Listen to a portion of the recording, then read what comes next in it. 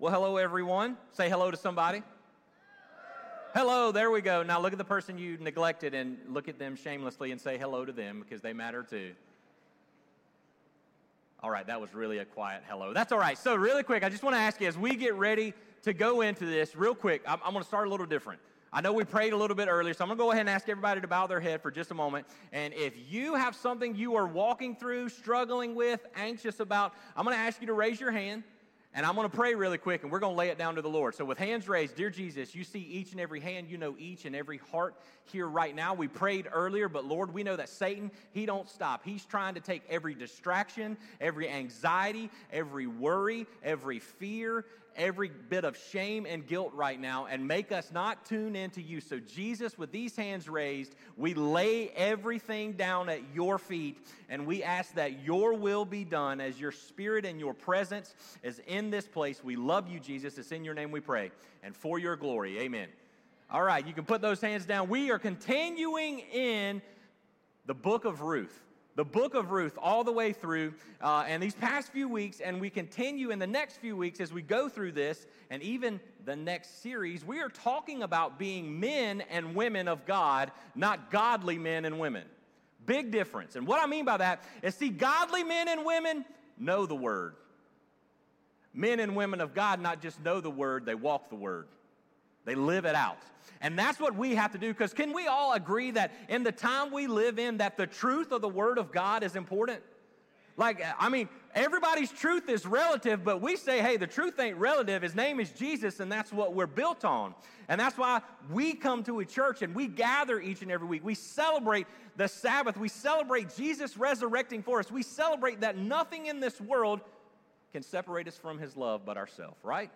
So as we get ready, that's what we're going to talk about, is a familiar phrase. Many of us know it in a song perhaps, or we've heard it throughout our time at church. And what we're going to learn and walk through today is this: the Lord bless you. The Lord bless you.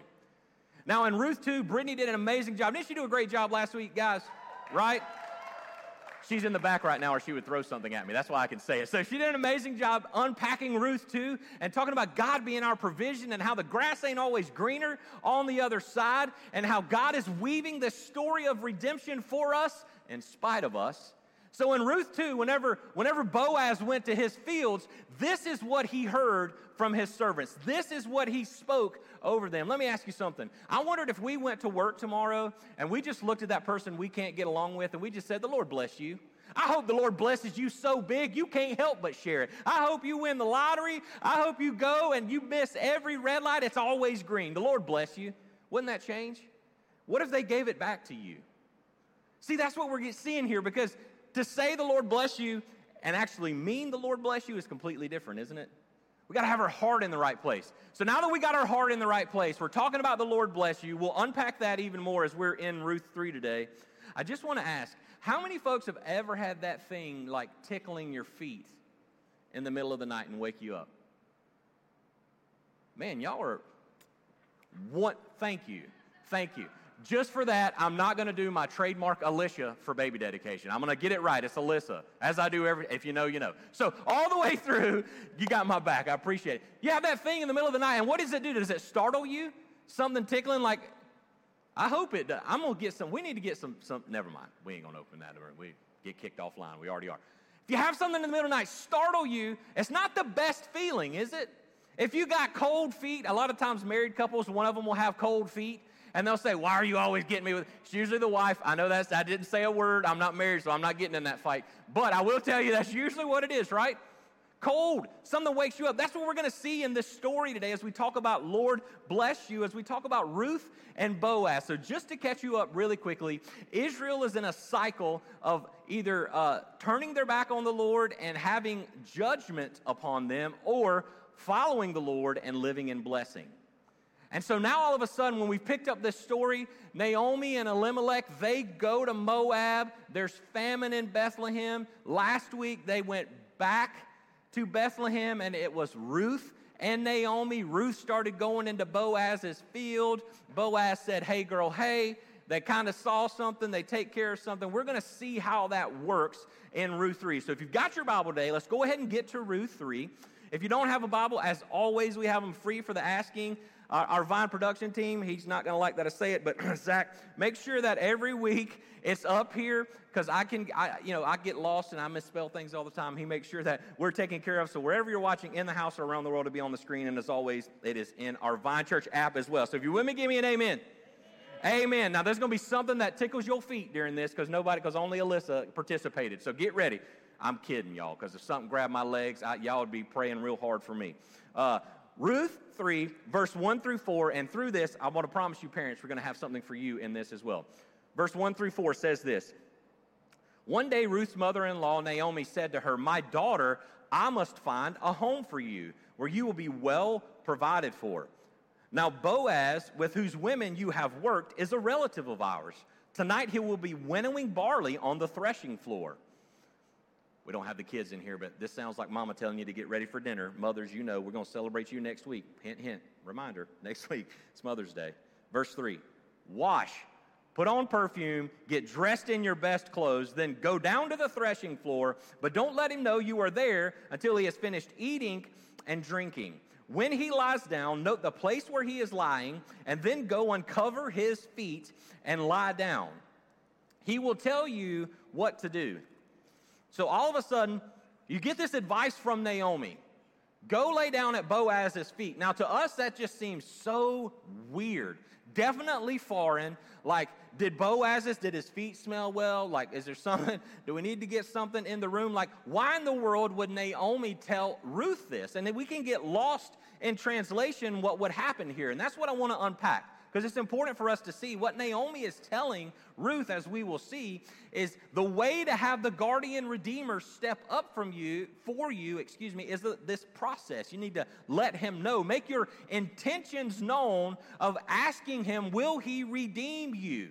And so she goes and lays at Boaz's feet, and we're going to see this thing hop up here in a second where Boaz is going to be startled that she's there. But as I look at this and we get ready, before we talk to parents here for a moment, look at Naomi's shift. In Ruth 1, Naomi was bitter, right? Her name was Mara, bitter. She was bitter like the Israelites in the desert. She was just angry at everything, because she came back to Bethlehem with less than she left with. Last week, we started to see a shift change in her heart. Now, all of a sudden, she's giving motherly advice to Ruth. She's saying, hey, just like in chapter 1, where I want you to find rest with a husband, today I want you to find rest and be well provided for. So now all of a sudden she's given this motherly advice, helping Ruth kind of, parents, you know, is flee the nest a little bit. You know, let me help you. We've staged together. Let's get you out there. So look at what happens, just so you know the context. So at the end of the harvest, Boaz would be at the threshing floor, and it said he was winnowing. What would happen is the harvest is anywhere from 6 to 8 weeks at the end of the grain harvest. And what would happen is they would have the harvest. They'd throw this big old banquet, this big old feast. Eat, drink, and be merry, right? And so they would have a big old like homecoming, you know, crock pots everywhere. And they would have their drink. And what would happen is the owner of the field would lay by the door to protect the grain, protect the harvest. That way no one stole it. Not just a person, but animals. If you don't see Jesus all over this, remember he is the gate protecting us, his harvest. I mean, you can see Jesus all over this. So Boaz would be found there. It was not uncustomary for the servants to lay there, but this is going to sound, I'm not saying Ruth is a dog, so just understand, we do this with our animals many times now. They lay at our feet. It would be normal for a servant to do that in the master's house. So that is what Ruth is doing as she goes there. And so Naomi's saying, hey, if you want Boaz to redeem you, if there's something there and you trust that the God of Israel is the God of Israel, this is what you got to do. You got to uncover his feet and lay at it. And then you got to make your intentions known. So all of a sudden, let's pick up. I want you to understand before, as we go on, verse 5 and 6, look what Ruth does. I will do whatever you say, Ruth answered. Parents, put that in your child's room. Like, that should just be, right? Ruth 3:5, that should be it. Like, doesn't that bring you joy? Because then there's no follow-up question. And the follow-up question is what? But why? And then the follow-up answer is, because I said so. Like, there was none of that, right? Like, this is what this is. But look at what Ruth does. Ruth, in faithful obedience, trusts Naomi. That this is what you're supposed to do. And verse 6 says, so she went down to the threshing floor and did everything her mother-in-law told her to do. That's the follow-up right there. Did you do your homework? Yep. Did you eat your vegetables? Yep, I did it, right? There's no follow-up. She actually did it. So parents, looking at this, here's where I want to encourage you today. And for all of us, we have to understand we are stewards. I know that this sounds crazy. I'm not making a political statement because, I don't get in that mess because I don't serve a political party. I serve a king, and his name is Jesus, and he's already established his kingdom here on earth, and that's what I'm following. Ain't nobody else going to save me. Ain't nobody else's message going to save me because I don't really care. Only Jesus is, and only Jesus can. So that's what I follow. So when we say all of that, what I want you to understand is we don't own any of this, including the blessing of our children. And that's tough. Because to be a parent, there is work required. Absolutely, there is work required. But as you understand, and as you know, if you understand that we are stewards, you realize that the familiar phrase that parents say, especially those as their children have left the nest, the days are long, but the years are short. Parents, you get 936 weeks with your child before they graduate high school. 936. And that sounds like a lot, but man, oh man, they fly by, don't they? They fly by fast.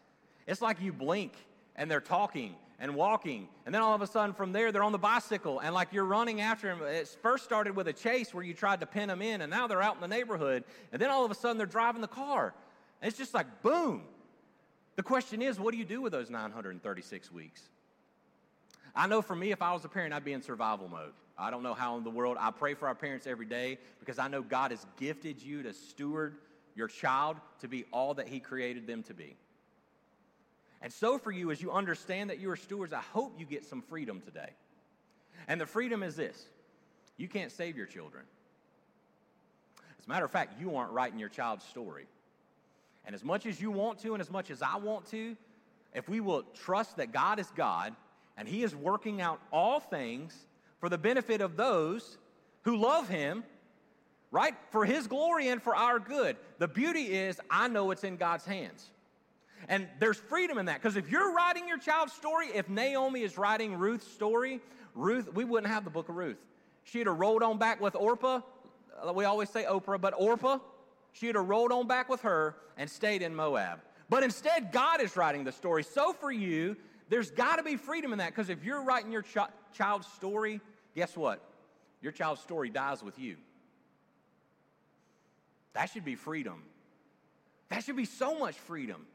I know we don't want to think about that, but it's the truth. So as the Lord is writing the story, we can see how he is weaving this plan together, this redemption story for Ruth and Boaz. So why don't we, as we go out today, we're about to celebrate baby dedication after the service, and what we're celebrating there is literally, Jeremy and Alyssa will stand up here and know that Titus, they are stewarding him, but it is God's child that they get to steward.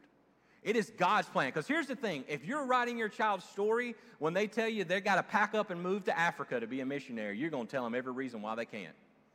It's hot. They don't got good water. It rains a lot. Maybe they don't know anybody. They look too different. They don't speak the language, but they say, that's what God made me to do. I know that. Encourage them.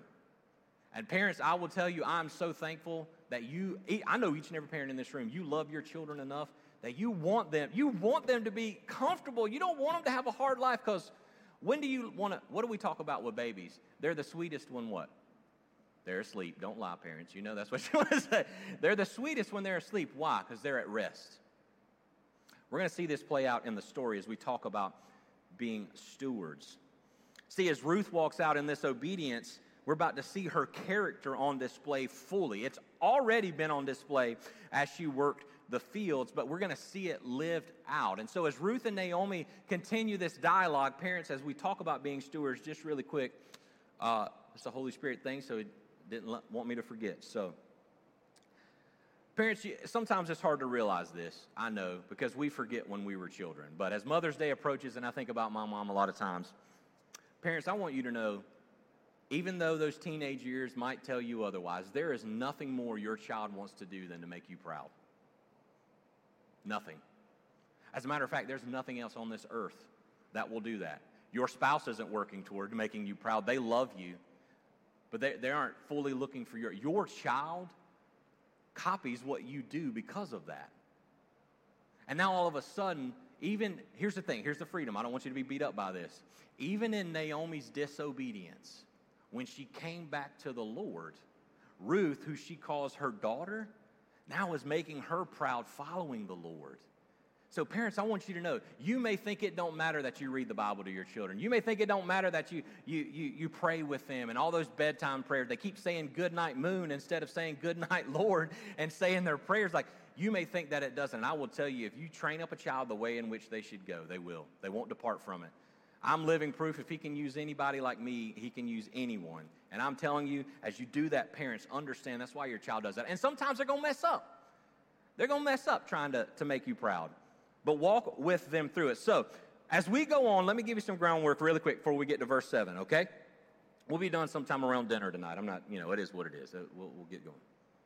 Church crowd, tough crowd. Anyway, as we go on, before we get to verse 7, let's understand what real scandalous is here with Ruth and Boaz. We think Ruth's about to go and put her perfume on and her best dress and wash up to go get her man, right? She's going to get ready. She's going to go do that. But what we miss out is if you look about this, we talked about Moab, how it got its name. So if you missed a couple weeks ago, really quickly, Moab's name is the name of an incestuous relationship. Ooh, big word, SAT word. And it'll make sense here in a minute. With Lot and his oldest daughter.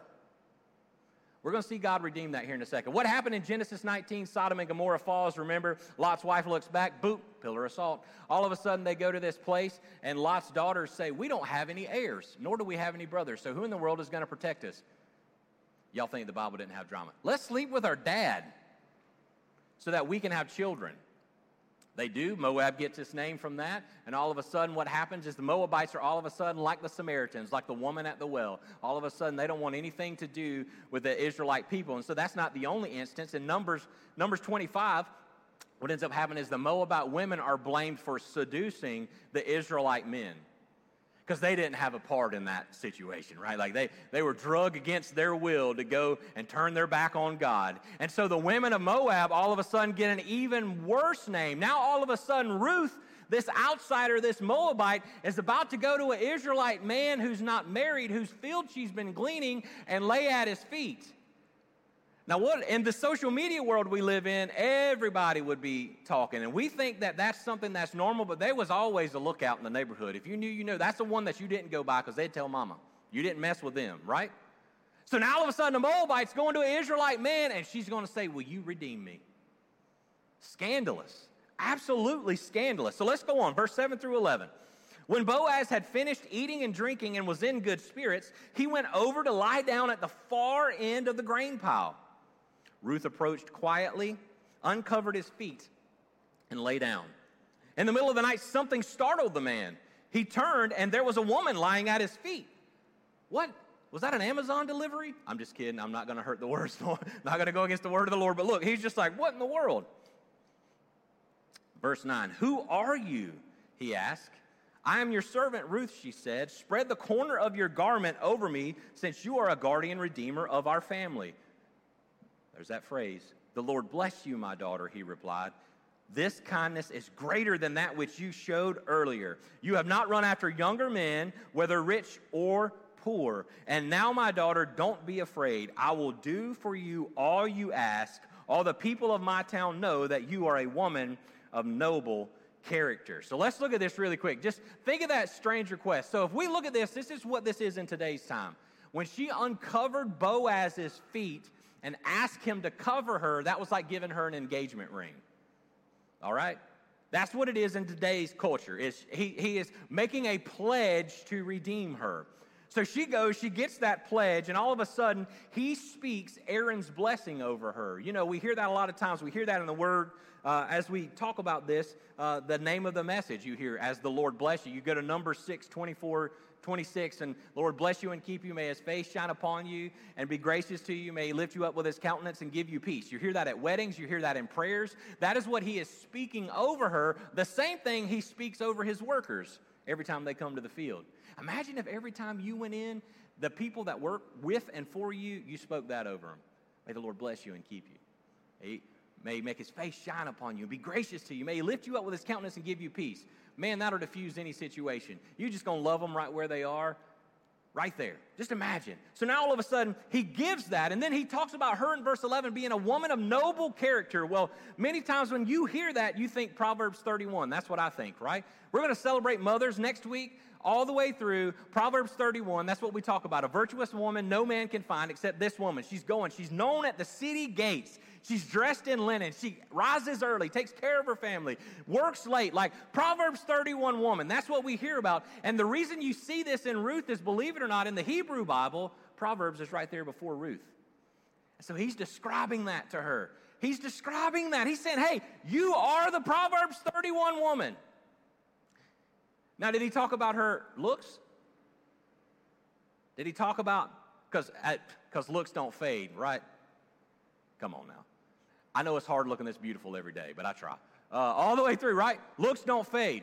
Hey, if your relationship is built just on physical attraction, trust me, it won't go there. It won't go anywhere. It'll eventually end because you'll go try to find someone who is physically attractive to you later. That means you don't have physical attraction, but if your relationship's built on faith, on character, Ruth's character is seen because she's obediently following the Lord which just 10 years before she didn't even know, nor would she follow, because she was over in Moab. So now all of a sudden her character is known to everyone. She is a Proverbs 31 woman. Now, when Boaz says, I will surely do this thing, let's think about this. Did Boaz have to redeem Ruth? He really had no legal obligation to. So when we talk about the kinsman redeemer or the guardian redeemer, what would happen is it was to take care of the widows in the family all the way through and make sure that they were not overtaken, make sure that they were well cared for all the way through. And so now all of a sudden what we can miss is Ruth is not an Israelite. She's not part of the tribes of Israel. She married a man that was from Israel, but she had no one really to quote unquote, she had no legal right to be redeemed either. Yet Boaz says, because of your character or because of your faith, I will do this thing. I will redeem you. But we're about to see some plot twist here. Before we go to the plot twist, I told you about Lot earlier. Think of the redemption. Because see, when Lot went into that cave and was high in his spirits, he committed sin. But yet Ruth goes in, instead of committing sin and being promiscuous, she decided to make her intentions known immediately, and that's how her character was fully seen. Verse 12 to 15. Although it is true that I'm a guardian redeemer of our family, there is another who is more closely related than I. Like, shot to the heart. Cue up Bon Jovi. You're ready to go. Anyway, like, right there. Are you kidding me? Like, think about Ruth. Did I do all this for nothing? Like, somebody else can redeem me? Okay, I know I'm old, and I said Bon Jovi. Somebody else could have given the rose, I guess, if you do the Bachelor or Bachelorette. There was somebody else. She had been courting the wrong one. There's somebody else who could redeem her. So, like, think of that in that moment, like the heart sink of, I'm going to have to do this all over again. What am I going to do? But instead of quitting and running away, she stayed faithful. Look what ends up happening. Look how Boaz stays faithful. Verse 13, stay here the night, and in the morning, if he wants to do his duty as your guardian redeemer, good. Let him redeem you. But if he is not willing, as surely as the Lord lives, I will do it. Lie here until the morning. So she lay at his feet until morning, but got up before anyone could be recognized, and he said, no one must know that a woman came to the threshing floor. Look at that. Looking after her character. Boaz, he cares more about her reputation than his. He said, look, he didn't say, so that my reputation is ruined, you need to go, Ruth. He's saying no one should know that you were here. Verse 15, he also said, bring me that shawl that you were wearing and hold it out. When she did so, he poured out 6 measures of barley and placed the bundle on her. Then he went back to town. Man, it's crazy good stuff. So he says, think about Ruth and chapter 1. If you've never read it, hang in there. I promise you we're going somewhere. Ruth told Naomi this, right? She said, as surely your people will be my people, your God will be my God. Where I die, where you die, I will die. Where you live, I will live. And if I break this covenant, may the Lord kill me.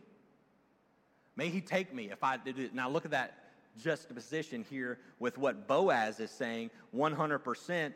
He is looking at her saying, he's telling her that he will surely do it as the Lord lives in verse 13. That he will do it. In other words, I know there looks like there's an obstacle in the way, Ruth, but I'm going to do this. I'm going to find a way. We're going to do this. And it goes on to say, he gives her, oh man, this is so good, 6 measures of barley. 6 measures of barley. Now, Brittany talked about this last week. It was good. Ruth left, I don't know if you remember, she left with, was it an ephah, which was 30 pounds. So she left with a takeout box. You know, she took the biscuits. I think they charge now. I haven't been in forever. From Red Lobster, the cheddar biscuits, and she rolled onto the house. And then she had 30 pounds of grain that she brought back to Naomi. Now, 6 measures of barley, 80 pounds. Ruth's a hoss, man. Like, Ruth's a hard worker. She done got 30. Now she's getting 80 pounds, and she just put it on her back and went on to the house. So think about this. Last time she saw Boaz, she had a takeout box and 30 pounds. This time, she got an engagement ring and 80 pounds. Like, would you say God is faithful? Would you say that he's providing? Would you say that he is blessing more than we could ask or imagine? Yet so many times I look at God and be like, you could have made it 100. Don't we do that? Couldn't have given me 100 pounds? And he's like, you can't carry the weight of that. So in other words, Ruth got given exactly what she should carry and could carry. Parents, that's what we have to do with our children, right? We don't want to give them more than they can carry. We should stretch them. We should help them grow. But when we burden our children with more than they can carry, man, the joy is lost, isn't it? When we know our children are struggling with something, carrying more than they should, it's hard. It's tough. Those are the tough days to be a parent. Yet at the same time, it is for their good that they do carry some weight. That's why we do those chores. I don't know if y'all still do chore charts, parent. I don't know. The chore chart was this. Mama would just hang the belt up at the wall, and that was the chore. Whatever chore I ask you to do, it's right there on the chart, because if it don't happen, that belt's coming down. Like, you know, it is what it is. And when I got older, I said, you can't still whip me. She said, God made chairs, didn't he? Yes, ma'am. I'll do it. Whatever you need me to do. Yes, ma'am. Man, y'all ain't a wrestling crowd here. I'm going to come out here with Stone Cold or something. I don't know. So as she got that 80 pounds in engagement ring, look what Boaz says, though. She can't come home empty-handed. So Boaz didn't have to legally redeem her, but he made sure he paid a dowry for her and that he followed through on the promise he made. It sounds so much like a wedding, doesn't it? She's washed up, dressed in her best, getting ready. A commitment is being made, a covenant is being made, and now they're going to go out and live it. And so let's see what this looks like. So 6. She had 6. It's so important. Like, come on now. Y'all seen Stephen Furtick. Don't stop on 6. You know this. If you don't know what I'm talking about, read about Jericho. You don't stop on the 6th day. The 7th day, the walls fall down. So all of a sudden, even with all that Boaz could provide her, she still didn't have rest. She still had to have the 7th day happen. And that is true for each and every one of us. Even though we think we can provide everything for our children, we think we can provide all that we have to make it work, we don't find rest till we have Christ in our life, because he is our rest. And that's why, parents, you love when your child is sleeping. Think about our Heavenly Father above, and he looks at us when we are resting in him. That is what he sees in us. How peaceful and restful we get to be. So all of a sudden, wherever you are today, maybe you're on day 5, maybe you're on day 4, and it is a long grind. Long grind. You're like, man, I keep walking around these walls. I got the trumpet playing, and they ain't fell down yet, but I'm going to keep putting one foot in front of the other, because eventually the Sabbath is coming. See, that's why we get excited about that. We go and do that. So wherever you are, parents, make sure as you are living this out with your children, make sure you're focusing on their heart. You're focusing on their character. Like, what if Naomi just put Ruth down? You're a terrible wife, and that's why your husband died, or something crazy, or you're a Moabite, you don't deserve this. Instead, she focused on her heart and helped steward her in the path that God had told her to walk on, that she turned her back on. Parents, when you do that with your children and you help them with love, even as you're giving tough love, you are showing them that they can be trusted and preparing them not only to carry the weight that God has given them, but also preparing them for when God has to discipline them or when God has to prune them so that they can grow even more. So wherever you are, as you're looking at this story of Naomi and Ruth all the way through, understand that yes, your kid can mess up. Yes, Your spouse can mess up. Yes, your friend can mess up, wherever that is. But understand the Lord has them in our life for a reason, as Ruth and Naomi go. So let's finish this out real quick. I hadn't broke out a sash. I'm not sweating enough. When that happens, hang on, let me do that. There we go. We got the handkerchief. We're going to do that, right? Not sweating quite enough yet. We'll get it happen. Verse 16 through 18, and we'll be done with this today. So I appreciate you hanging in. I'm believing the Holy Spirit's got something for you as we continue on. Verse 16. When Ruth came to her mother-in-law, Naomi asked, "How did it go, my daughter?" Then she told her everything Boaz had done and added, "He gave me these 6 measures of barley, saying, 'Don't go back to your mother empty-handed.'" Your mother-in-law, empty-handed. Verse 18, then Naomi said, "Wait, my daughter, until you find out what happens." Whew, get excited. "For the man will not rest until the matter is settled." Now, I just said don't stop on 6.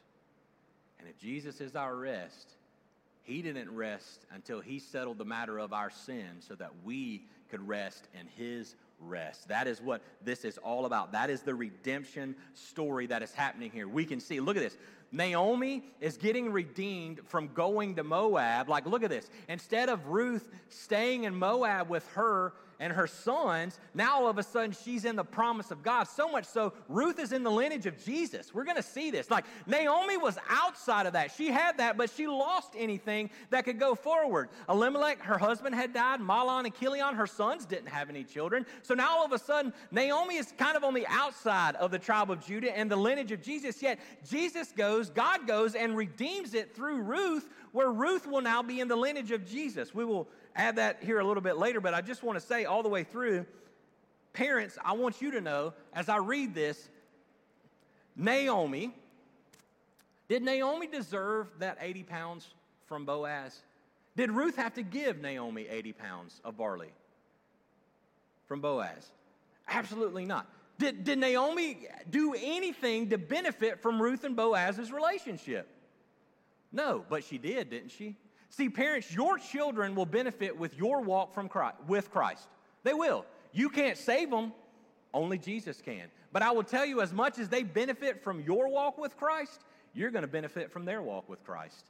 This is what Naomi and Ruth is doing. She is benefiting directly from, as she calls her daughter, and the relationship that she has and being faithful all the way through. And so all the way through, as you do this, parents, really quick, how do you do this? Just really quick. 17 more points.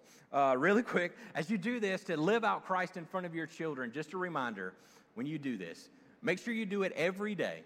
Make it natural. When you gather around the dinner table, ask them what's stirring their heart, what's burdening their heart. What can you pray about? How their day was. Like, I will tell you, that is what I miss the most of all. Like, it's just so many times when you gather with family, that's what makes those family gatherings so special. Makes Christmas special. Makes Thanksgiving special. Not football on in the background, but a family gathered around the table. Because guess what we're going to do for eternity? We're going to gather around a table. And we're going to have something better than football. They're going to have me telling jokes up there. I don't know. Whatever it is, like, we're going to have something better than football. So make sure when you have meal, you do that. Make sure when you're driving in the car, drive time. It's important. Speak this over your children. You only get listen, you get 936 weekends with them, but you know when they turn 16, I remember when we turned 16, you get that license. How many times do you get to drive or get to have your children? Like, at the beginning, they'll go anywhere. Like, you remember when you were a teenager, you go in, I'll go to the grocery store. Yeah, I'll go do that. I just want to drive. They don't want anything to do with you after that, right? You got freedom. Make that important. When they go to bed, pray with them. Pray over them. Because I will tell you, I remember my mother talking about this a lot, and so I know I share this a lot, so forgive me for repeating myself. But there's only so many times when there's going to come a time in your life, as Ruth and Naomi are here, where your child is not going to stay more than one night in your house. They're not going to stay there forever. Parents are giving hints to some who need to move out right now. I hear the eyes cutting. It's okay. No problem. But there's going to be a moment where that child's no longer going to stay in that room. Pray over them while they're there. While you can see them. Pray with them. Hey, in the morning when they wake up, pray with them. Have breakfast with them. Speak life over them. Like, I love it all the way through. I already know when they get out of the car, make good choices. Like, right, we're going to say that all the way through. Make good choices, right? But really, talk to them about it. Get to know their heart. Steward that well, because as you do that, it's going to actually grow their relationship with the Heavenly Father. All the way through. So wherever you are, parents, today, as we wrap up, wherever you are, whether you're a parent, grandparent, godparent, no parent, dog parent, cat parent. I don't know. Wherever you are today when it comes to this, maybe in this story, I want us to talk about this if you get nothing out of this today. Maybe you feel like you're Naomi. You're too old for anything. You're too old to be used by God. You're too old to make an impact in your children's life, especially if they're still living. There's no way that God can redeem your story. Maybe you're like Ruth. You're on the outside looking in. You have nothing to offer but surrender. You're young, you're widowed, you're too young to be widowed, but you don't even know the full ways of God, nor are you part of his people, so you may think you have nothing to offer God, or maybe you're like Boaz. Boaz as well. Boaz felt like he was old, but the difference between Boaz and Naomi is Naomi felt like she was old, but she was stuck in the shame of Moab. So wherever you are today, maybe you're stuck in shame, maybe you're stuck in your past, maybe you feel like you can't have enough or bring enough to the table. I just want to say, if you think God can't use you, there's a bloodstained cross and an empty tomb that says he loves you enough and that you were made on a purpose, with a purpose, for a purpose. And today, if you would just trust him and lay it down to him, man, can you walk in the fullness of it. 80 pounds of barley ain't nothing compared to the blessing that he has. He has a blessing, we talk about this, the cattle of 1,000 hills are his. And so today, the reason that we talk about that is because we get to offload our burden of sin to him who bore it fully on the cross in Jesus Christ. And we get to rest and no longer anything in this world separating us from him. Anything. When I know that I'm going to see my mother again in heaven because she trusted the Lord, it gives me some peace. It gives me a lot of peace. Now, she's probably got the belt up there because I'm not doing chores right now, but she's also my best advocate to Jesus, reminding him it's not time to take me home yet. Like, still got time to go. Sometimes he's probably I'm cracking jokes about Bon Jovi in church. You know, he's ready. I'm taking him right now. My mom's talking him off the ledge. But I'm so thankful for her. I'm thankful that she loved the Lord. I'm thankful when she was just like Ruth, with my daddy passed away, she could have turned her back on the church. She could have said, God, I don't even know why I'm following you. I don't understand what's going on. I have these 3 kids. I got to raise. I don't know what's going on. But instead, she dove deeper in. And it's led me to where I get to be today.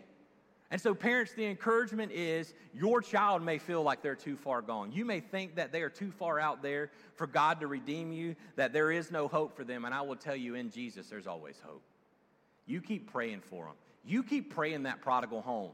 You keep loving them just like Jesus did. You do everything you can. You can't save them, but Jesus can. But you can love them just like Jesus loved us. And so today, wherever you are, there is a redemption story of Ruth and Boaz here. And it's beautiful to see Ruth being redeemed. But church, that's me and you. Outside.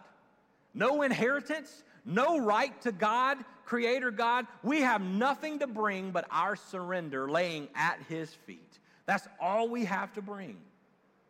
And instead of us staying in this shame and guilt, thinking we can earn our way to him and be perfect and be righteous and save ourselves, God loves us enough to say, I don't want you to stay that way. I'm going to redeem you because I'm going to send someone you didn't even know. And he's going to go live the perfect, sinless life that you couldn't live, making you righteous, being in right standing with God. He's going to bear the full wrath of God for your sin by dying on the cross so that every time you mess up, you ain't got to figure out whether it's a sheep or a goat or a dove or a ram or whatever it is, is it T-bone steak or not T-bone? You don't have to figure all that out. It's a once and all eternal sacrifice on the cross. But he didn't even stop there. He still loves you enough that he rose again on the 3rd day, which is why we gather on Sunday, so that you can have life and have it to the full. What do we mean by that? It means that you can be exactly who you're created to be now. You ain't got to wait for heaven to experience the peace of God, the rest that comes from Christ Jesus, the truth that Jesus says. You don't have to wait. You can live it out now. The only thing that you and I can bring is our surrender to receive it. Our faith. We surrender and understand we can't save ourselves, and our faith that Jesus is who he says he is. This is what Ruth does, that God is who he says he is. She surrenders and by faith walks in it, and look how this story of redemption plays out. And so today the thing is, I can't make this choice for you. I can't save you. I can't save you any more than I can help you take off the emergency brake of your car. And if you know, you know. I will pull the hood latch every time. That's all I'm good for. But I do know who can. And I do know who is standing knocking at the door asking you, will you receive him today? John 3:16 and 17 reminds us, for God so loved the world that he gave his one and only Son, that whoever believes in him shall not perish, but have eternal life. But look at this. God did not send his son into the world to condemn the world, but to save the world through him. He's not standing there mad at you with a belt ready to whip you. He's standing there with open arms saying, come home, child. And he's ready to hug you and celebrate you trusting him. And so today, I pray that you would be reminded, if you have trusted Jesus as your Lord and Savior, and you would be reminded of his provision and who he is for each and every one of us. But some of us today, maybe you've never surrendered your life to the Lord. Maybe you feel like you're Naomi. You're stuck in the shame and the pain and the guilt of your past, thinking you can't be redeemed. Maybe you're like Boaz. You think, I'm too old for God to do anything with. There's no way that he could love me, and there's no way that he could redeem my story. Or maybe you're like Ruth, and you think, man, I don't have anything to bring. And I'm going to tell you, you're the perfect one that Jesus wants to save, because he is the perfect one. Because you know you don't have it all figured out. So with every head bowed and every eye closed, we're going to pray this prayer for the benefit of those coming to faith for the first time. And it's not the words of this prayer that saves you, it's the faith that Jesus is who he says he is. What we're going to be praying is that, yes, Jesus lived the perfect sinless life we couldn't live. And we know that we couldn't do that. We will always come up short. So instead of us continually coming up short, he lived it perfectly for us, that he bore God's full wrath for our sin that leads to death. And instead of staying dead, he rose again on the third day so that we could live out life. We could have that peace. We could have that rest. This prayer is a prayer of surrender. So with every head bowed and every eye closed, would you please repeat these words after me? Dear Jesus, I believe I'm a sinner, separated from you. I believe you came, lived the perfect sinless life I couldn't live, died the death I deserve, paying the penalty for my sins on the cross, but loved me enough not to stay dead, but rose again on the third day so that I may have life. Come take over my life, Lord. Teach me to follow you step by step the rest of my life the best way I know how. With every head bowed and every eye closed, and for the first time you can say that you have surrendered to the Lord. You have received this free gift of salvation that Christ and Christ alone brings. I'm going to ask you to boldly raise your hand on the count of three. 1, 2, 3. If you're in the house today, would you raise your hand? If you're watching online or listening throughout the week, you can leave us a comment. We would love to celebrate this decision with you.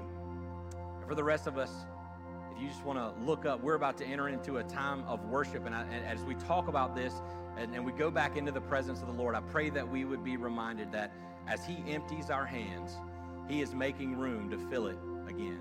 And I pray as you stand and sing with us that you would trust that.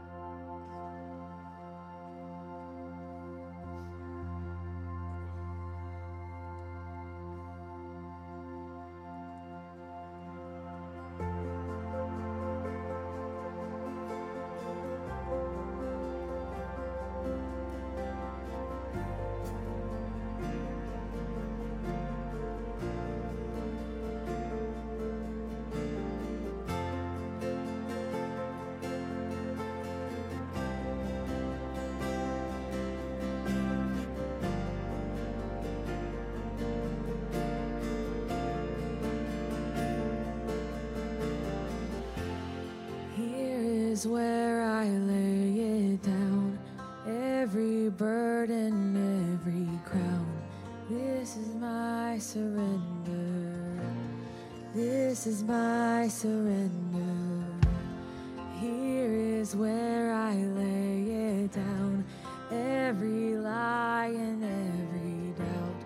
This is my surrender. And I will make room for you to do whatever you want to do whatever you want to. I will make room for you to do whatever you want to do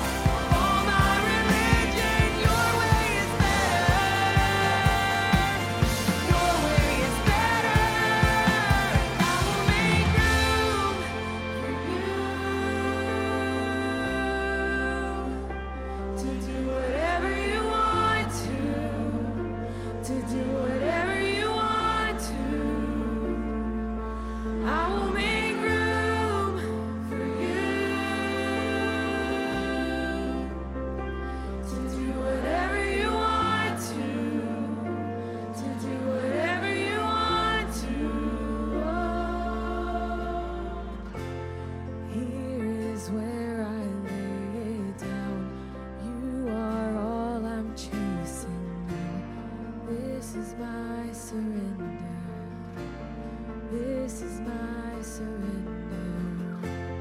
Here is where I lay it down. You are all I'm chasing now. This is my surrender.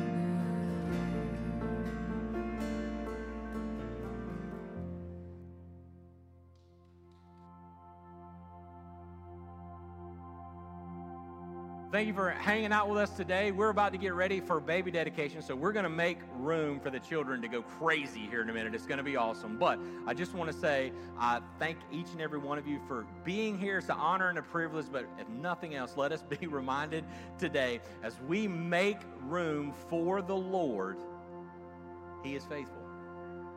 As we make room for the Lord in our life, but just imagine as we make room for the Lord in our children's life, the blessing that He bestows upon us is, as we're going to read in Ruth next week, better than 7 sons by gaining a blessing of a grandson for Naomi. So we hope you have an awesome week. We'd love to see your smiling face next week as we celebrate Mother's Day. And always remember, the best is still yet to come.